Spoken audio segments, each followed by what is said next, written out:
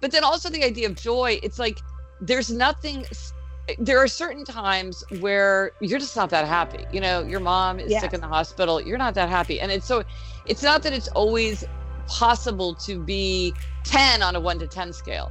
But given the circumstances, are there things that we can do within our power that are going to help lift us up? Hi, I'm Rachel Hollis, and this is my podcast. I spend so many hours of every single week reading and listening to podcasts and watching YouTube videos and trying to find out as much as I can about the world around me. And that's what we do on this show. We talk about everything, life and how to be an entrepreneur. What happened to dinosaurs? What's the best recipe for fried chicken? What's the best plan for intermittent fasting? What's going on with our inner child? How's therapy working out for you? Whatever it is my guests are into, I want to unpack it so that we can all understand. These are conversations. This is information for the curious. This is the Rachel Hollis Podcast.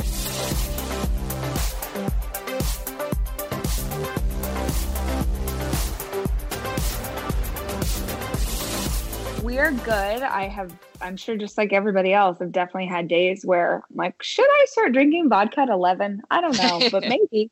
But for the most part, we've done really well. The kids, I think on some level, I don't know about you guys, but I feel like obviously they know that it's going on, not the full extent of what's happening, but they know all about what's going on. And so I think they're better behaved than they normally would be. Like they're not really fighting and they're not, which is like, we're like, what is going, all right, we'll just accept it. Thank you for not acting awful right now. So, you know, it's so interesting that you say that because a lot of people have said to me, wow, my children have been better about online learning or their home assignments than I thought. Like, not that it's easy, but it does seem like in the world of children, maybe they also understand like, okay, I just need to step it up a little bit more here and ask more of myself in this situation. Because several people have commented that they've been pleasantly surprised. I've been very struck by how resilient my children have seemed. So that's a reassuring thing to realize. Like they can take it and they can rise to the occasion. They can rise, as we all should. Yes. And I think, it's so funny because not on purpose, but so many people I've been recording with have been parents, and it has inevitably come up of kind of like how we approach this time period and what our children will remember out of this time period with us, which I think is so essential. And honestly, it's one of the reasons that I wanted so much to have you on.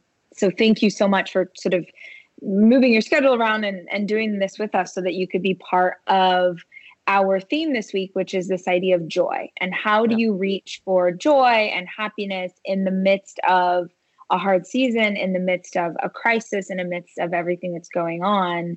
What does that look like for you and your family? But then also this is your jam. And not necessarily that you've written about how to reach for joy in the midst of a global pandemic, but certainly those tactics that we've used in everyday life come into practice here as well. Absolutely. I mean, so it's the classic things like taking care of your body, which means getting enough sleep, getting some exercise for you and for your children, connecting with other people. I think everybody gets it. We need to be physically distanced, but we don't need to be socially distanced. And I think people have really been reaching out and using all the tools that we now have available to us, and also like helping make sure grandparents know how to use all these tools, and making sure that people who might be isolated or get kind of detached get pulled into the fabric of society. So I think people are very aware of these. But I keep thinking of something that my mother said to me a long time ago when I was planning my wedding, and I was like this super, high-strung bride to be. My mother said, the things that go wrong often make the best memories. And she meant like if your veil falls off your head when you walk down the aisle, that will be a happy memory. And that is true. But it's also true that the way memory works is that we remember the things that are really high and really low and really distinctive and really unusual. And I do think that for us and for our children, this will be a very memorable time. It will stand out in our memories for decades to come. Right now, it feels like, how can even next week come to pass? But there will come a day when this is in the distant past.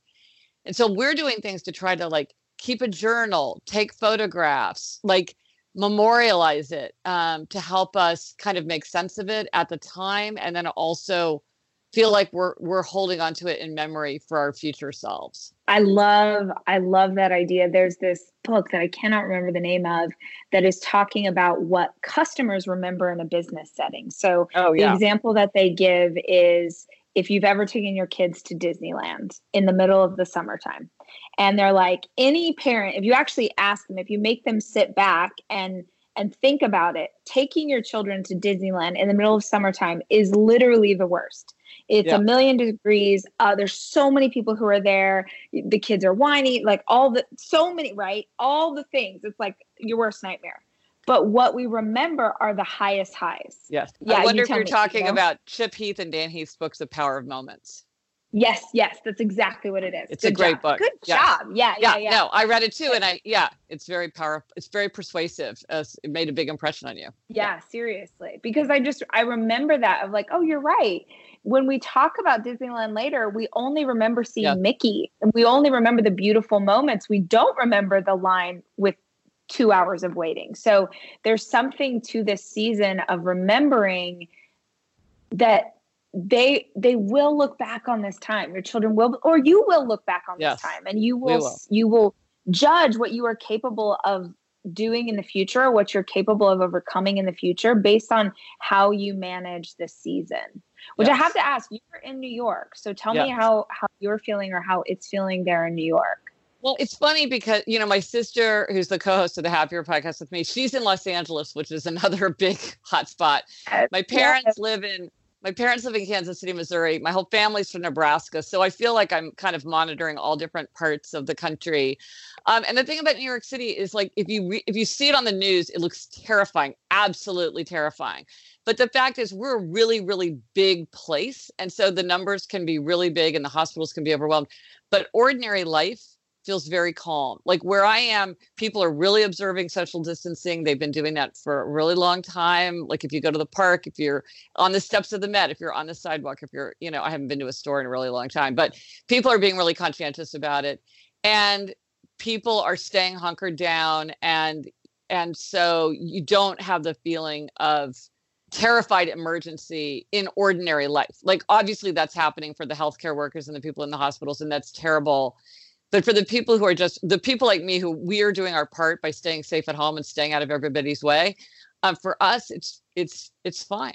It's fun. And it's funny. I was saying to my husband, like, all these people are crawling with the virus, but I feel safer with all these people around. I like seeing other people in the park. I like knowing that there's a grocery store 3 blocks away, even if I don't go. Like, I like the feeling of human activity, maybe more even than I did before, even though I'm not interacting with them. I like just looking across the street and seeing other people's windows lit up because they're having their family dinners. I'm like, they're there, makes me feel warm and connected. And we've also done this thing. I don't know if they're doing this in Austin, but like at 7 p.m. every night, people go out and cheer for the essential workers. And it's so beautiful. Oh, really? And I love to hear, oh my gosh, you heard the people ringing out across the city. And it's so, in some ways it's scary, but then in other times, you realize that we will get through this. Of course. Yeah, absolutely.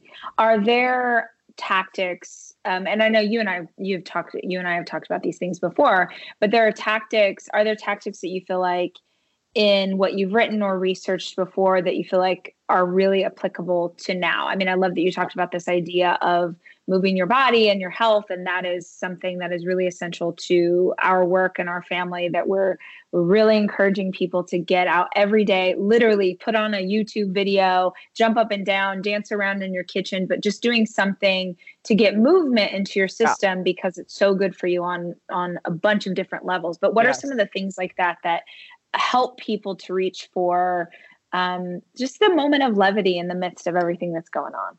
Well, it's interesting. Like I wrote a little book called Outer Order, Inner Calm about the idea that for most people, outer order contributes to inner calm. And I feel like now, especially since we've got so many people in our houses and apartments, that people really are kind of like feeling they're getting comfort by just asserting their control over their immediate environments. It's like, I can't control the world. I can't control the future.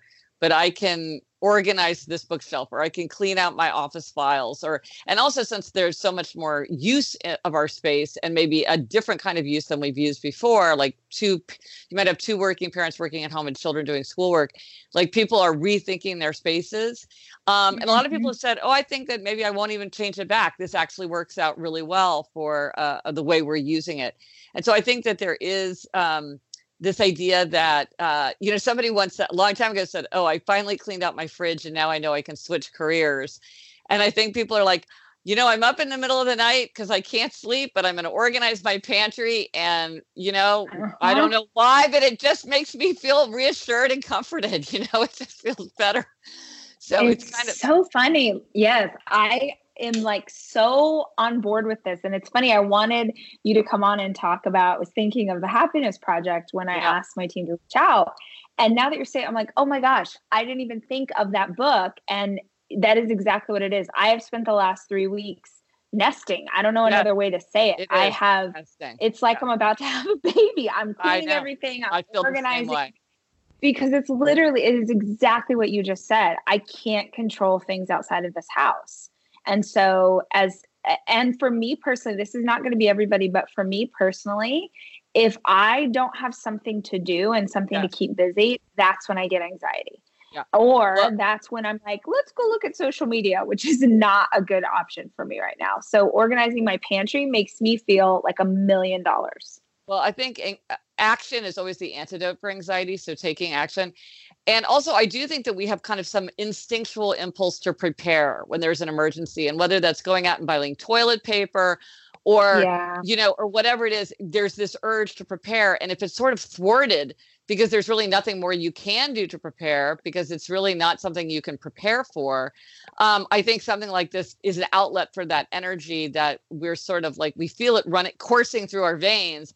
And it's helpful to do something with it, turn it into positive action rather than just feel like it's making us restless and kind of can't focus on anything. And I think for me too, I mean, I'm working, I'm sure you're working, I'm working on my day job, obviously, but so many of the projects that I'm doing, they're bigger projects that take much longer. And so there's something about going and doing the dishes that has a start and an end. I complete a project and it makes me feel so accomplished, which I need right now. Well, it's funny because for years I wrote on my blog every day, and then I evolved out of that because I was doing other kind of more long-term projects, and I've gotten back to writing my blog every day. And I think it's for exactly that reason. It's like, I just want to get something done. I want to start and finish and feel like I'm moving things forward. But it's interesting that you mentioned the Happiness Project, because so many people have been mentioning that book to me. It came out 10 years ago, but I think it's kind of like this idea of, I'm just going to systematically think about my life and what can I do to be happier, the concrete things that I can actually realistically do right now in my relationships, with my body, with work, with transcendent matters. Like, what can I do? How can I use this time mindfully and productively to do what I can to be as happy as I can under the circumstances? I think we're all feeling that hunger to use this time as best we can. What do you think of, because we're doing this community-wide challenge right now, and so we have weekly themes. And one of the things we've talked about a lot, and this episode will air during the week that's about joy. How do you reach for joy even in the midst of crisis or hardship? And some of the feedback we're getting from members of our community is, hey, I'm doing this and I'm getting pushback from my family or my friends or my coworkers that I'm being too much of a Pollyanna, or this is not the time for joy. And I vehemently disagree. I think, my gosh, there's so much pain right now. Let's try and balance it out. But what do you say to people who are maybe getting flack for the idea of wanting to try and find some happiness for themselves, even in the midst of a season like this one? Well, it's interesting. Sometimes people feel like it's not morally appropriate to seek to be happier at a time of crisis or suffering. Definitely research shows, and I think in the experience of you and many of your folks will agree, that actually happier people are more interested in the problems of other people, and they're more interested in the problems of the world. And it's like people think, oh, if you're happy, you just want to drink daiquiris on the beach and ignore everything. It's like, no, when people get happier, they want to like distribute malaria nets more effectively. Happier people, they tolerate frustration better. They have better habits. They donate more money. They volunteer more time. They're more likely to reach out if a family member or a friend or a coworker needs help. When we're less happy, we can become isolated, defensive, and we become preoccupied with our own problems because we're not very happy. So really, by doing what we can to be as happy as we can be under the circumstances really strengthens us to both take care of ourselves, that's put on your own oxygen mask first, and then also to take care of other people, because we'll feel like we have the emotional wherewithal to think about other people and the pain of the world, and kind of being willing to hear other people's sorrows and suffering and annoyances and grievances, because we're just better situated to do it. So if it is selfish to want to be happier, I think we should be selfish, if only for selfless reasons. But then also the idea of joy, it's like there are certain times where you're just not that happy. You know, your mom is sick in the hospital. You're not that happy. And it's not that it's always possible to be 10 on a 1 to 10 scale. But given the circumstances, are there things that we can do within our power that are going to help lift us up? And I think almost inevitably people are like, there are things I could do, whether it's watching a funny sitcom for half an hour and giving myself a mental break, if it's pulling a funny April Fool's prank on your kids, which I did, like a funny little gentle prank. It was just fun. And then it's like, you take the picture and then you send it to the grandparents, and everybody has like a moment of lightness and levity. And also a feeling like life goes on. Like we're still doing April Fool's pranks, even though it's COVID-19 time. And so I think looking for those moments, it actually, I think it helps us to be happier. And also because of a really interesting psychological phenomenon called emotional contagion, we literally infect other people with our emotions. We're constantly passing emotions back and forth. And I don't know if you've experienced this with your house, but in my house, if one person gets crabby, it spreads immediately through the whole household. So you do not want to let that maintaining a lighter mood actually makes everybody better off. It makes it easier then for kids to do their homework, for my husband to be on a 3-hour conference call, for us to remember to wash our hands constantly, for us to be vigilant about things like pushing elevator buttons, not with our hands.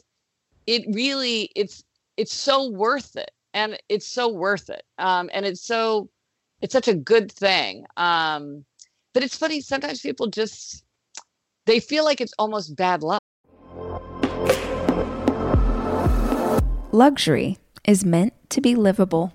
Discover the new leather collection at Ashley with premium quality leather sofas, recliners, and more, all built to last.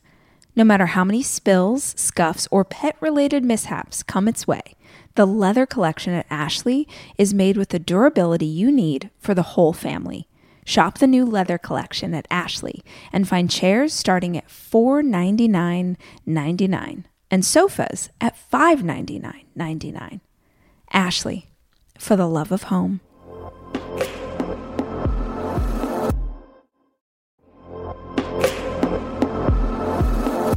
Debit card users, listen up. You've worked hard for your money. Now it's time to make it work even harder for you.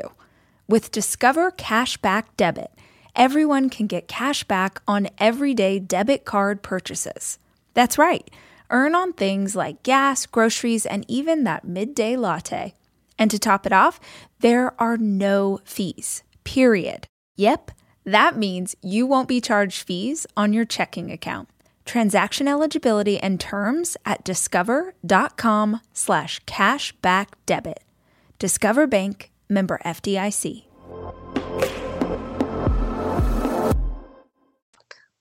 Yes. Or if I can just distance myself from the hardship, or if I distance myself from the pain, then it won't hurt me as much, or maybe it won't last as long. Yes. And if you've walked through true pain or hardship or trauma before, then I think that you begin to understand that we have capacity as humans to hold both simultaneously. Yeah.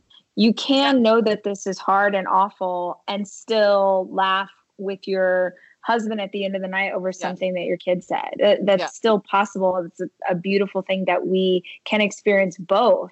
And I want to make sure too, listeners understand this is not, you don't sort of snap your fingers and suddenly just feel a certain way. Right. I am constantly reaching for positivity in my life and have been doing this for years. And in the course of a single day, I might go back and forth between emotions. I woke up yesterday and some things frustrated me at work and they weren't going the way that they should. And because we're not able to be in the same building, which is not something I'm used to.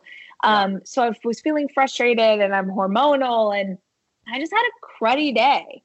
And even though I was having a cruddy day, I was still going through all of my habits and all of my rituals that I know would make me feel better. I was dancing. I got my workout in. I did my gratitude practice. I was praying. I did all the things. And it still took several hours before I got to a place where I felt better emotionally and could laugh again. And so I just want people to hear that it doesn't always come easy and that it might, it might fluctuate in a given hour, in a given day, and definitely throughout the week. So be graceful with yourself through your emotions. Yeah. Somebody called it Corona crabby that I heard. It's just that feeling of like, I kind of can't get over just the bad feeling. But one of the things you mentioned in your example from your own life is another interesting psychological phenomenon, which is that we should act the way we want to feel, which is not being inauthentic. I have been saying your quote. I have been saying, I keep telling, I'm like, you guys, we need Gretchen's quote more than ever. This is what we're going to do. And it really works. Like you say, it's not that you're being fake. It's not that you're not being truthful to yourself, but you're just tapping into like the way you want to feel. You want to have access to that joyful side and that side that has levity and can see the humor in it or the absurdity of the situation or, and by going, like doing the things that usually like dancing, even though you don't feel like dancing, or singing out loud, even though you don't feel like singing, or working out, even though you don't feel energetic, we really help ourselves behaving in a loving way, even if you're feeling really annoyed with somebody, actually helps you to reignite those loving feelings. It's like, don't wait to feel loving to give the kiss. Give the kiss, and that will make you feel loving. Yes. I always think of this, especially when it comes to parenting. And right now that is tenfold because so many things that have typically been things I do for myself now involve my children because there is no other option. So I went on a run this morning and my 7-year-old was like, oh, can I come and ride my bike with you while you run? And the truth is that that's going to slow me down and that I'm not going to be able to run as far as I want to run because he can't pedal quite that far. And so there's a whole list of things that go through my head. And that is when I hear that quote in my head all the time. One of the things that I have a daily practice I do in a journal where I claim, I sort of write down, this is who I want to be. And one of the things I write every day is I'm extremely close to my children. Well, if I'm extremely close to my children, then when my 7-year-old says, Mommy, can I go on a run with you? The only option is to act the way that I want to feel, which is close to my child. And of course, buddy, hey, let's go on a run. And it's going to look like something different for us this season. And that run is going to be more about us bonding as a family than it is about me having alone time. I can find some alone time later, but man, that has really helped me in this last 3 weeks for sure. It's interesting though, because sometimes you feel I don't know about you, but like I feel myself pause and it's like, it's not a snap. It's not right out. The yes doesn't come like flying out of my mouth. I have to be like, I need to remember what's really most important to me. And it takes, there's a pause there, but because you're like, oh, I wanted to have my run the way I have my run the way I always have my run. It's like, well, that's not the run that's going to happen today, but there's another run that's going to happen. One of the things that also I think people are really noticing is when we're living with such close quarters with people and also needing to make demands on them in different ways, like your children, you have to kind of be the teacher or the coach and, you're running your household in a different way. So my 4 tendencies framework, which is whether people are upholders, questioners, obligers, or rebels, is also something people I've been talking to people a lot because it's like, if you have a questioner child who's refusing to do homework, you need to talk to them in a different way than you would talk to a rebel child who's not doing homework or an obliger child who's not doing homework. Almost every morning of my life, I have oatmeal. Seriously, during the winter, having something hot in the morning really makes a big difference in my day. Quaker has been a trusted name in oatmeal for over 145 years, which means they've been milling oats since before the invention of the zipper, the stop sign, or ballpoint pens. Quaker has something for everyone, whether it's old-fashioned or quick oats that are good for cooking or baking. And while a ton of things have changed, the good stuff remains the same. Quaker, getting up to some good since 1877. Look for Quaker Oats at your local grocery store.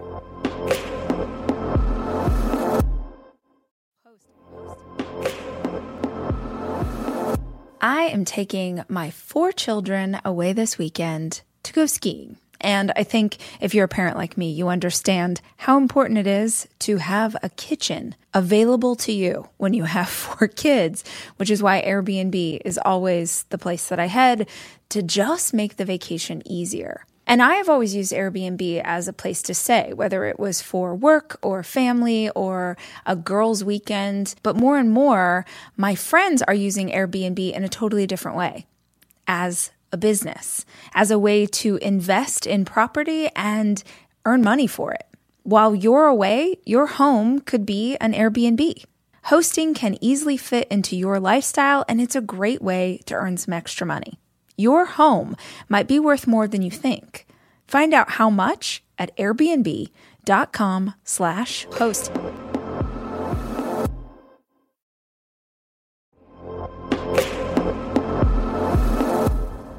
Guys, no 2 listeners of the show are exactly alike, which means that no 2 vacations you take are going to be exactly alike either.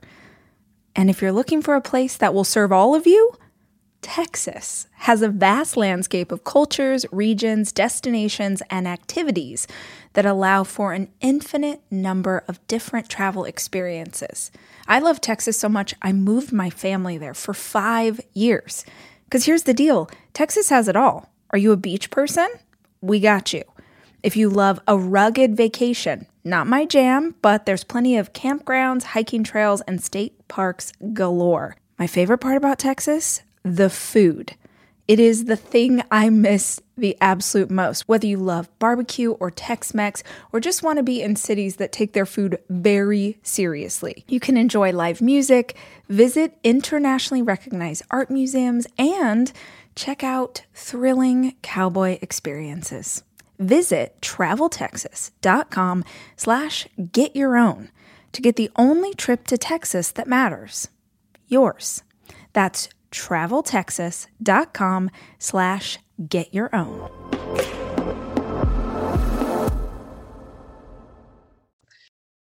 Have we talked about the Enneagram? I feel like we talked about this last Yes, time. we did. Yes. Yeah. Yes. I'm so curious about, with all of these different personality types, how, and if I'm like telling you, if you need something to blog about, it would be so fascinating if you haven't yet blogged about how the 4 tendencies show up in a time like this. Yes. Because I keep thinking this about Enneagram, which is something we do at our company, of like, I'm a 3, which is the achiever. And so it's one of the reasons why I love organizing the pantry so much in this time period is I am able to achieve something even in the midst of chaos.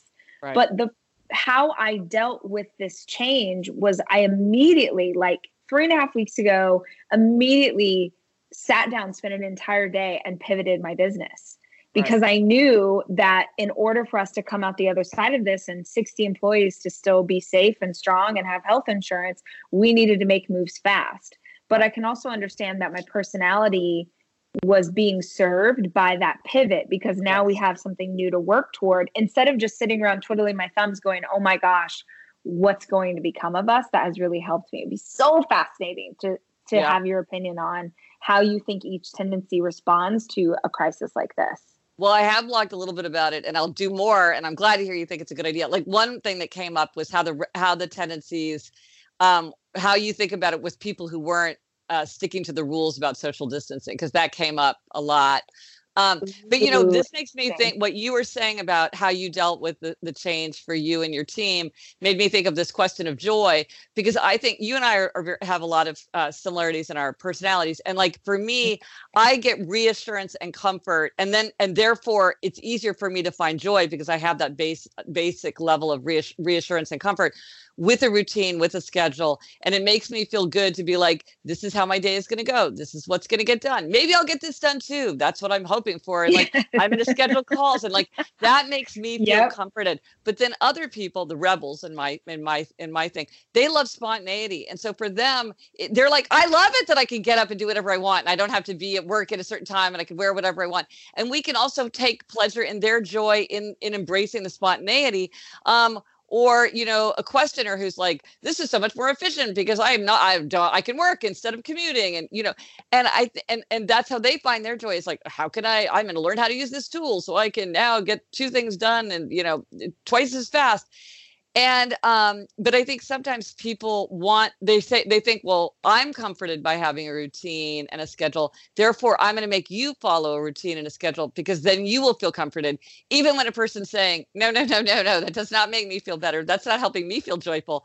I think a lot of times, especially in a family or a team, you have to say, well, this is what I like, but maybe you like something different. How do we create an environment where everybody thrives? And even better, how can we all be lifted up by how different people handle this? Can we all benefit from different people's coping strategies rather than me marching around with a clipboard trying to get everybody to commit to getting up at 7:30 a.m. every day, which is my instinct.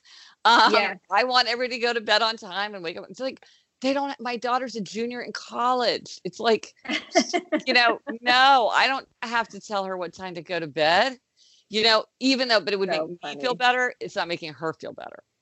That is a really good thought that I hadn't even taken into this, which is that we're all going to process this in different ways. And based on the personality type you have, you will need to approach it. As you're saying that, I'm thinking of my oldest son, who's 13, and he had heard me talk about Enneagram so much that he ended up taking the test. And I don't even know if 13-year-olds are supposed to take a personality test, but he did. And he came to me and he said that he's a 2, which is 100% him. He's a 2-3. Which is that a helper? It's a helper, yeah. So he's a helper achiever. And in the last 2 weeks, the amount of times he's come to me, hey, do you need me to unload the dishwasher, or do you need me to take out the trash? Or he'll just do things without even being asked to do it. And I'm recognizing that for him, that's a way for him to process.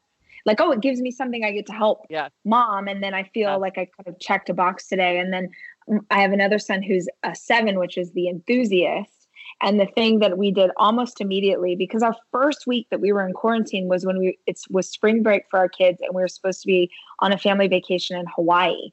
And so something we started doing that I don't normally ever do, but I just knew that one of my sons would need something. He needs something to look forward to. It's just his personality. And he was so excited about Hawaii. And then that was taken away. So we started doing dessert.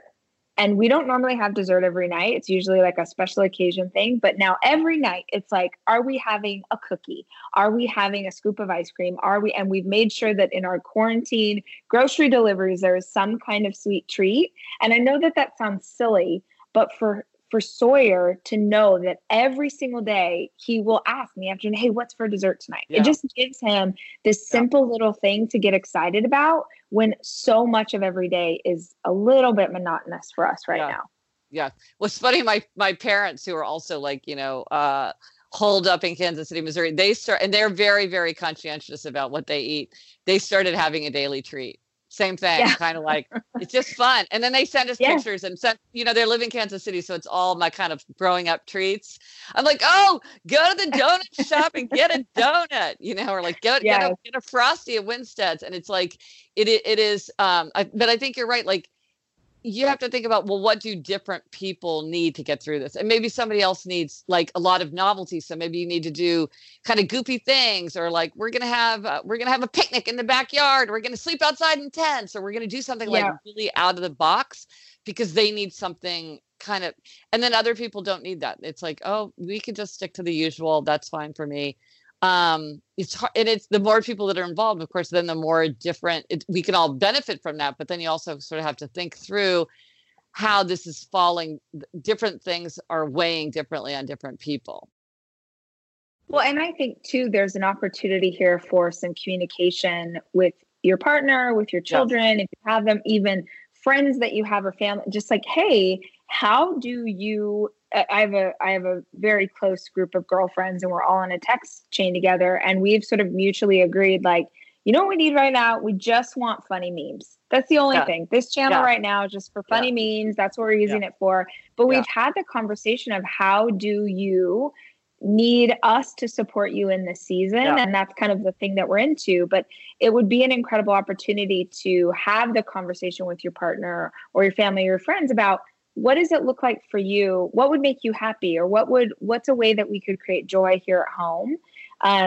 So that you have this opportunity to experience something. I was on the phone last week with my therapist and we were talking about, you know, I was feeling disappointed that I couldn't go to Hawaii, which was something I've been looking forward to for months. And I'm kind of I will sprint really hard at work, knowing that I have an extended vacation on the horizon. And so that got canceled. And then I was disappointed. And then I felt like a super jerk because I'm disappointed because I can't go to Hawaii. Like, what a brat when so many people are struggling. And so we had this long conversation about, you know, it's okay to be human and to feel disappointed in not being able to have this thing. But for listeners, she said something to me that I just think is so helpful for listeners. She was like, what are the elements of Hawaii that, look, you can't have a palm tree and you can't have sand and you can't be on a beach right now, but what are the things you would have done there that you could bring into your home? And so if there's something right now where if you ask a partner or a kid, like, what would make you happy or what would bring you joy? And they're like, well, it would make me happy to be able to go to a restaurant and eat a nice dinner. Well, shoot, okay, we can't do that right now, but what are the elements of that experience that you like? Is it the food? Is it multi-courses? Is it the conversation? Is it the candlelight? What are those elements that we could bring into our life? And honestly, just you having that conversation and then striving to recreate the experience together gives you something to do, gives you an activity to focus on, and I think says to your partner that you care enough to try and bring joy into your lives right now. Yeah, I think that's a great idea. Like, what is it? Is it binging on old movies? Is it listening to new music? Is it feeling apart from the office? Like, what are those elements? I also, one thing that I've noticed, and I don't know if you've experienced this, is that people, if you pay attention to your moods, that a lot of times people kind of feel this at different times of the day. And I think it's really helpful to be aware of that. Like my younger daughter was saying how for her 3 to 4 is a really low point. Like that's when she sort of feels down. And then my husband wakes up anxious. Now for me, I'm a real morning person. So I tend to wake up my most cheerful and energetic first thing in the day. And then I kind of wear out, but he wakes up anxious. And so we talked about it and now he doesn't read the news until noon. He asked me, is there anything important? And I'm like, there's nothing that can't wait till noon. We're still inside, you know, like, no, and usually I walk the dog, but now we're walking the dog together because I'm like, you got to get out. You got to be out in the sunshine. You got to be getting a little exercise first thing in the day. Like, let's get in front of that. And it's helped him to keep his mood higher because sometimes it's like, you just have that little low point and it's how can you build in the cushion where you need it to kind of maintain, because part of it, I think, is reaching for the highs, reaching for the joy. And then part of it is also like, well, maybe you don't have to dip as low as you might otherwise. Maybe there's things that we can do, like the treat. It's like, I know he's going to go through that thing where he needs that little lift. How do we give him that little lift? It turns out it's not that hard. It's pretty straightforward. Let's give him that little lift and we'll all get the benefit of that. That is so smart that you're saying that. And I hadn't thought this before, but I don't wake up anxious, but I get really frustrated in the morning. And I'm realizing right now it's because I wake up and I'm very good about once I leave the computer, once I leave my desk, I don't look at Slack again. I don't look at email. But what happens is in the morning, I'm opening it up and there are all the messages from my team of all the things that they need me to do. And that's making me feel frustrated because I'm like, guys, like what, you know, it's that thing, right? And so even just that for me of, oh, you know what? You don't actually need, especially right now in this season, don't open Slack and don't look at communication with the office until you're actually sitting ready to do office work. My morning routine is so sacred, and I'm accidentally, because of the season, I don't normally do this, but because of the season we're in, I'm like, oh, I need to make sure everything's okay. And I'm sort of destroying or disrupting my morning routine with office work, which is why I'm feeling frustrated. Man, that was a breakthrough for me. Thank you. That was so smart. Yeah, I think all of us are because I wrote a book about habit formation, Better Than Before. I'm constantly thinking about habits. And one of the things that everybody's struggling with is so many of our habits are disrupted. A lot of good habits are disrupted. A lot of bad habits maybe also are being disrupted or being created. And everything has to be kind of rethought. So this is a problem you don't usually face in ordinary life. You know, you haven't built up a system around it because it's new. And it takes a while to sort of think like, oh, well, like a lot of people, my sister and I are doing an Instagram live every day at 4. And somebody was like, oh, I always would go to the gym. I would get dressed for the gym. I would drop my son off at school. And then the gym was right there. So I would go to the gym and then I would go home. But now he doesn't go to school and I don't go to the gym. And so I haven't exercised. And it's like, yeah, because now you have to totally recreate that. It took a while to get that system into place. Well, it's not going to magically be, you're not going to magically have the substitute. You have to rethink what that will look like. And that's a lot of work. And there's food, there's sleeping, there's working, it's all having to be sort of rethought. And that's a lot for us to think about, at one time. To me, being healthy is really grounded in nutrition. Honestly, what I eat and what my kids eat is super important to how we live our lives. It's why I love a company like Thrive Market, because Thrive Market carries brands with the highest quality ingredients and sourcing methods. They restrict hundreds of ingredients across their food and cleaning categories. So when I go online and I use their on-site filters, I can figure out exactly my lifestyle needs and trust that what I'm getting from Thrive Market is what I want to take into my body. When you join Thrive Market, you're also helping a family in need with their 1-for-1 membership matching program. You join, they give. You can join in on the savings with Thrive Market today and get 30% off your first order, plus a free $60 gift. Go to thrivemarket.com/rach for 30% off your first order, plus a free $60 gift. That's THRIVE market.com/rach. thrivemarket.com/rach.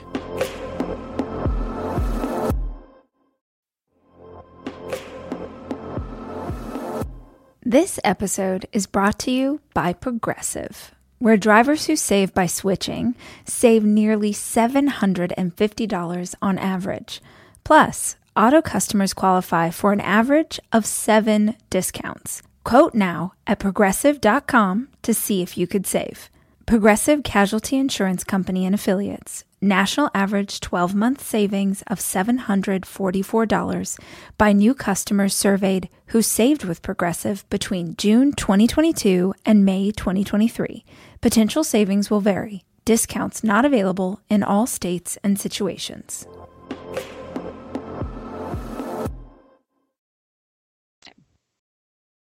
Well, I wonder, this week we have been talking about this idea of perspective, and what your perspective is on the current situation is going to determine the way you feel about what's happening. And we were on a live the other morning and someone said something, and I just keep thinking about this. I've been thinking about it for 3 days. People were talking about how hard it is to be in quarantine. It's so hard to be in quarantine, hard to be in quarantine. And someone commented and said, it's inconvenient to be in quarantine. It's not hard. And I was like, that is so, and certainly there are different circumstances for every single person, but across the board for us, it is incredibly inconvenient to be here. It's inconvenient to be here without the things that we're used to, without being able to leave the house. It's hard to go to the grocery, like all those things. Yes, but it isn't hard. And I think that we're confusing the two, because yes, we haven't been able to buy all the food we normally would, but we have food. There's food in our bellies.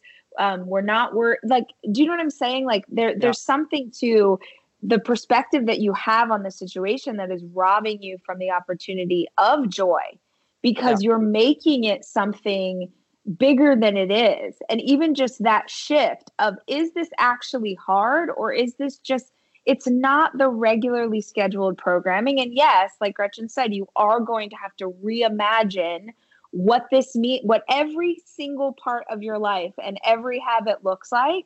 But maybe there's some blessing in that too. Maybe it helps you in ways you don't even know yet if you can reframe what this means. Well, I know somebody was saying, instead of saying stuck at home, say safe at home. And I've immediately adopted that, because I was like, yes, I'm safe at home. I'm not stuck at home. That's great.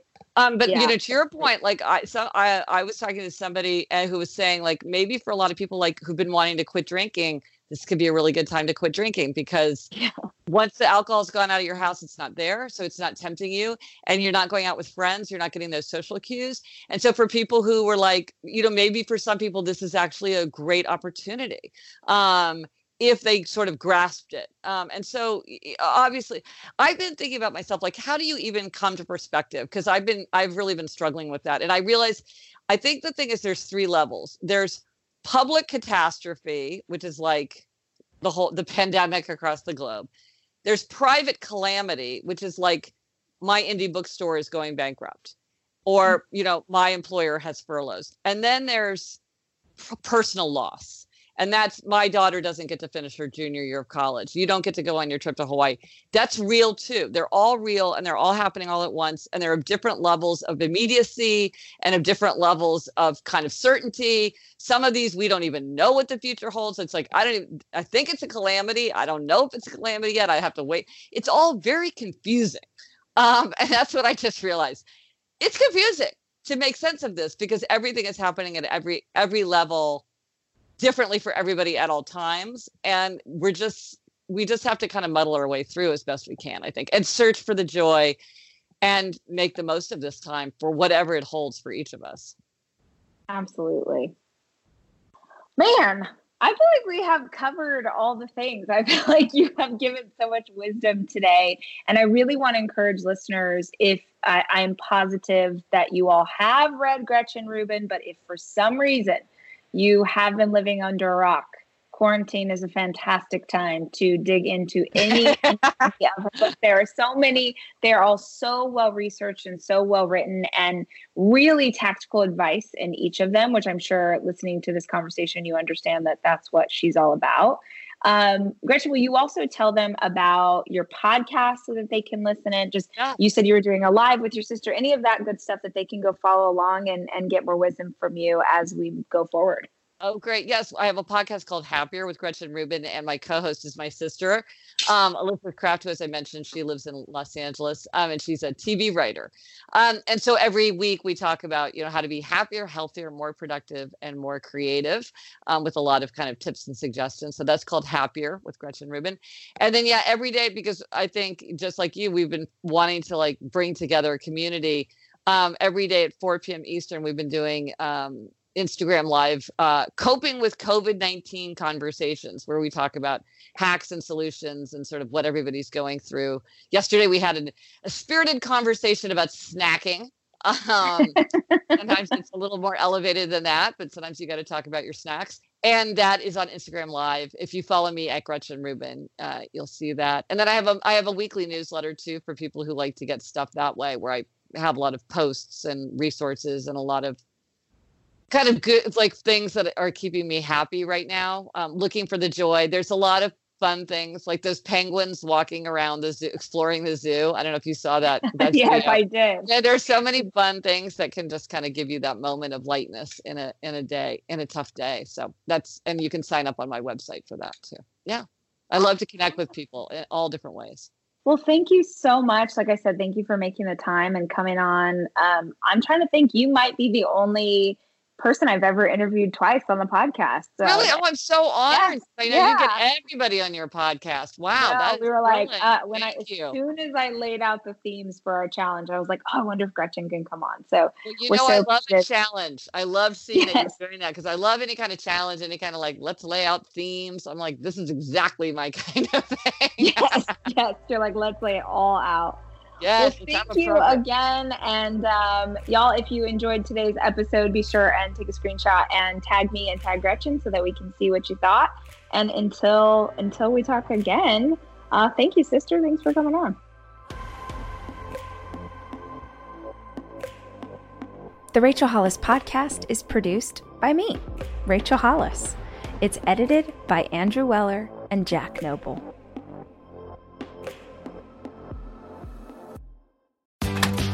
Doors take us to summers away or winter adventures and afternoon getaways. Your dedicated Fidelity advisor can help you open those doors by working with you on a comprehensive plan to help you reach your wealth's full potential, because doors were meant to be opened. Visit fidelity.com/wealth. Investment minimum supply. Fidelity Brokerage Services, LLC, member NYSE SIPC. It's your time. Join global thought leader, executive producer, and New York Times bestselling author T.D. Jakes and today's leading culture shifters for an experience unlike any other. At the 2024 International Leadership Summit, spiritual and business leaders can gain the practical tools they need to maximize their timing for success. With world-class discussions, breakout sessions, and networking opportunities, this is where your dreams turn into reality. Timing is everything, and your time is now. March 21st through 23rd in Dallas, Texas. Register today at thisisils.org.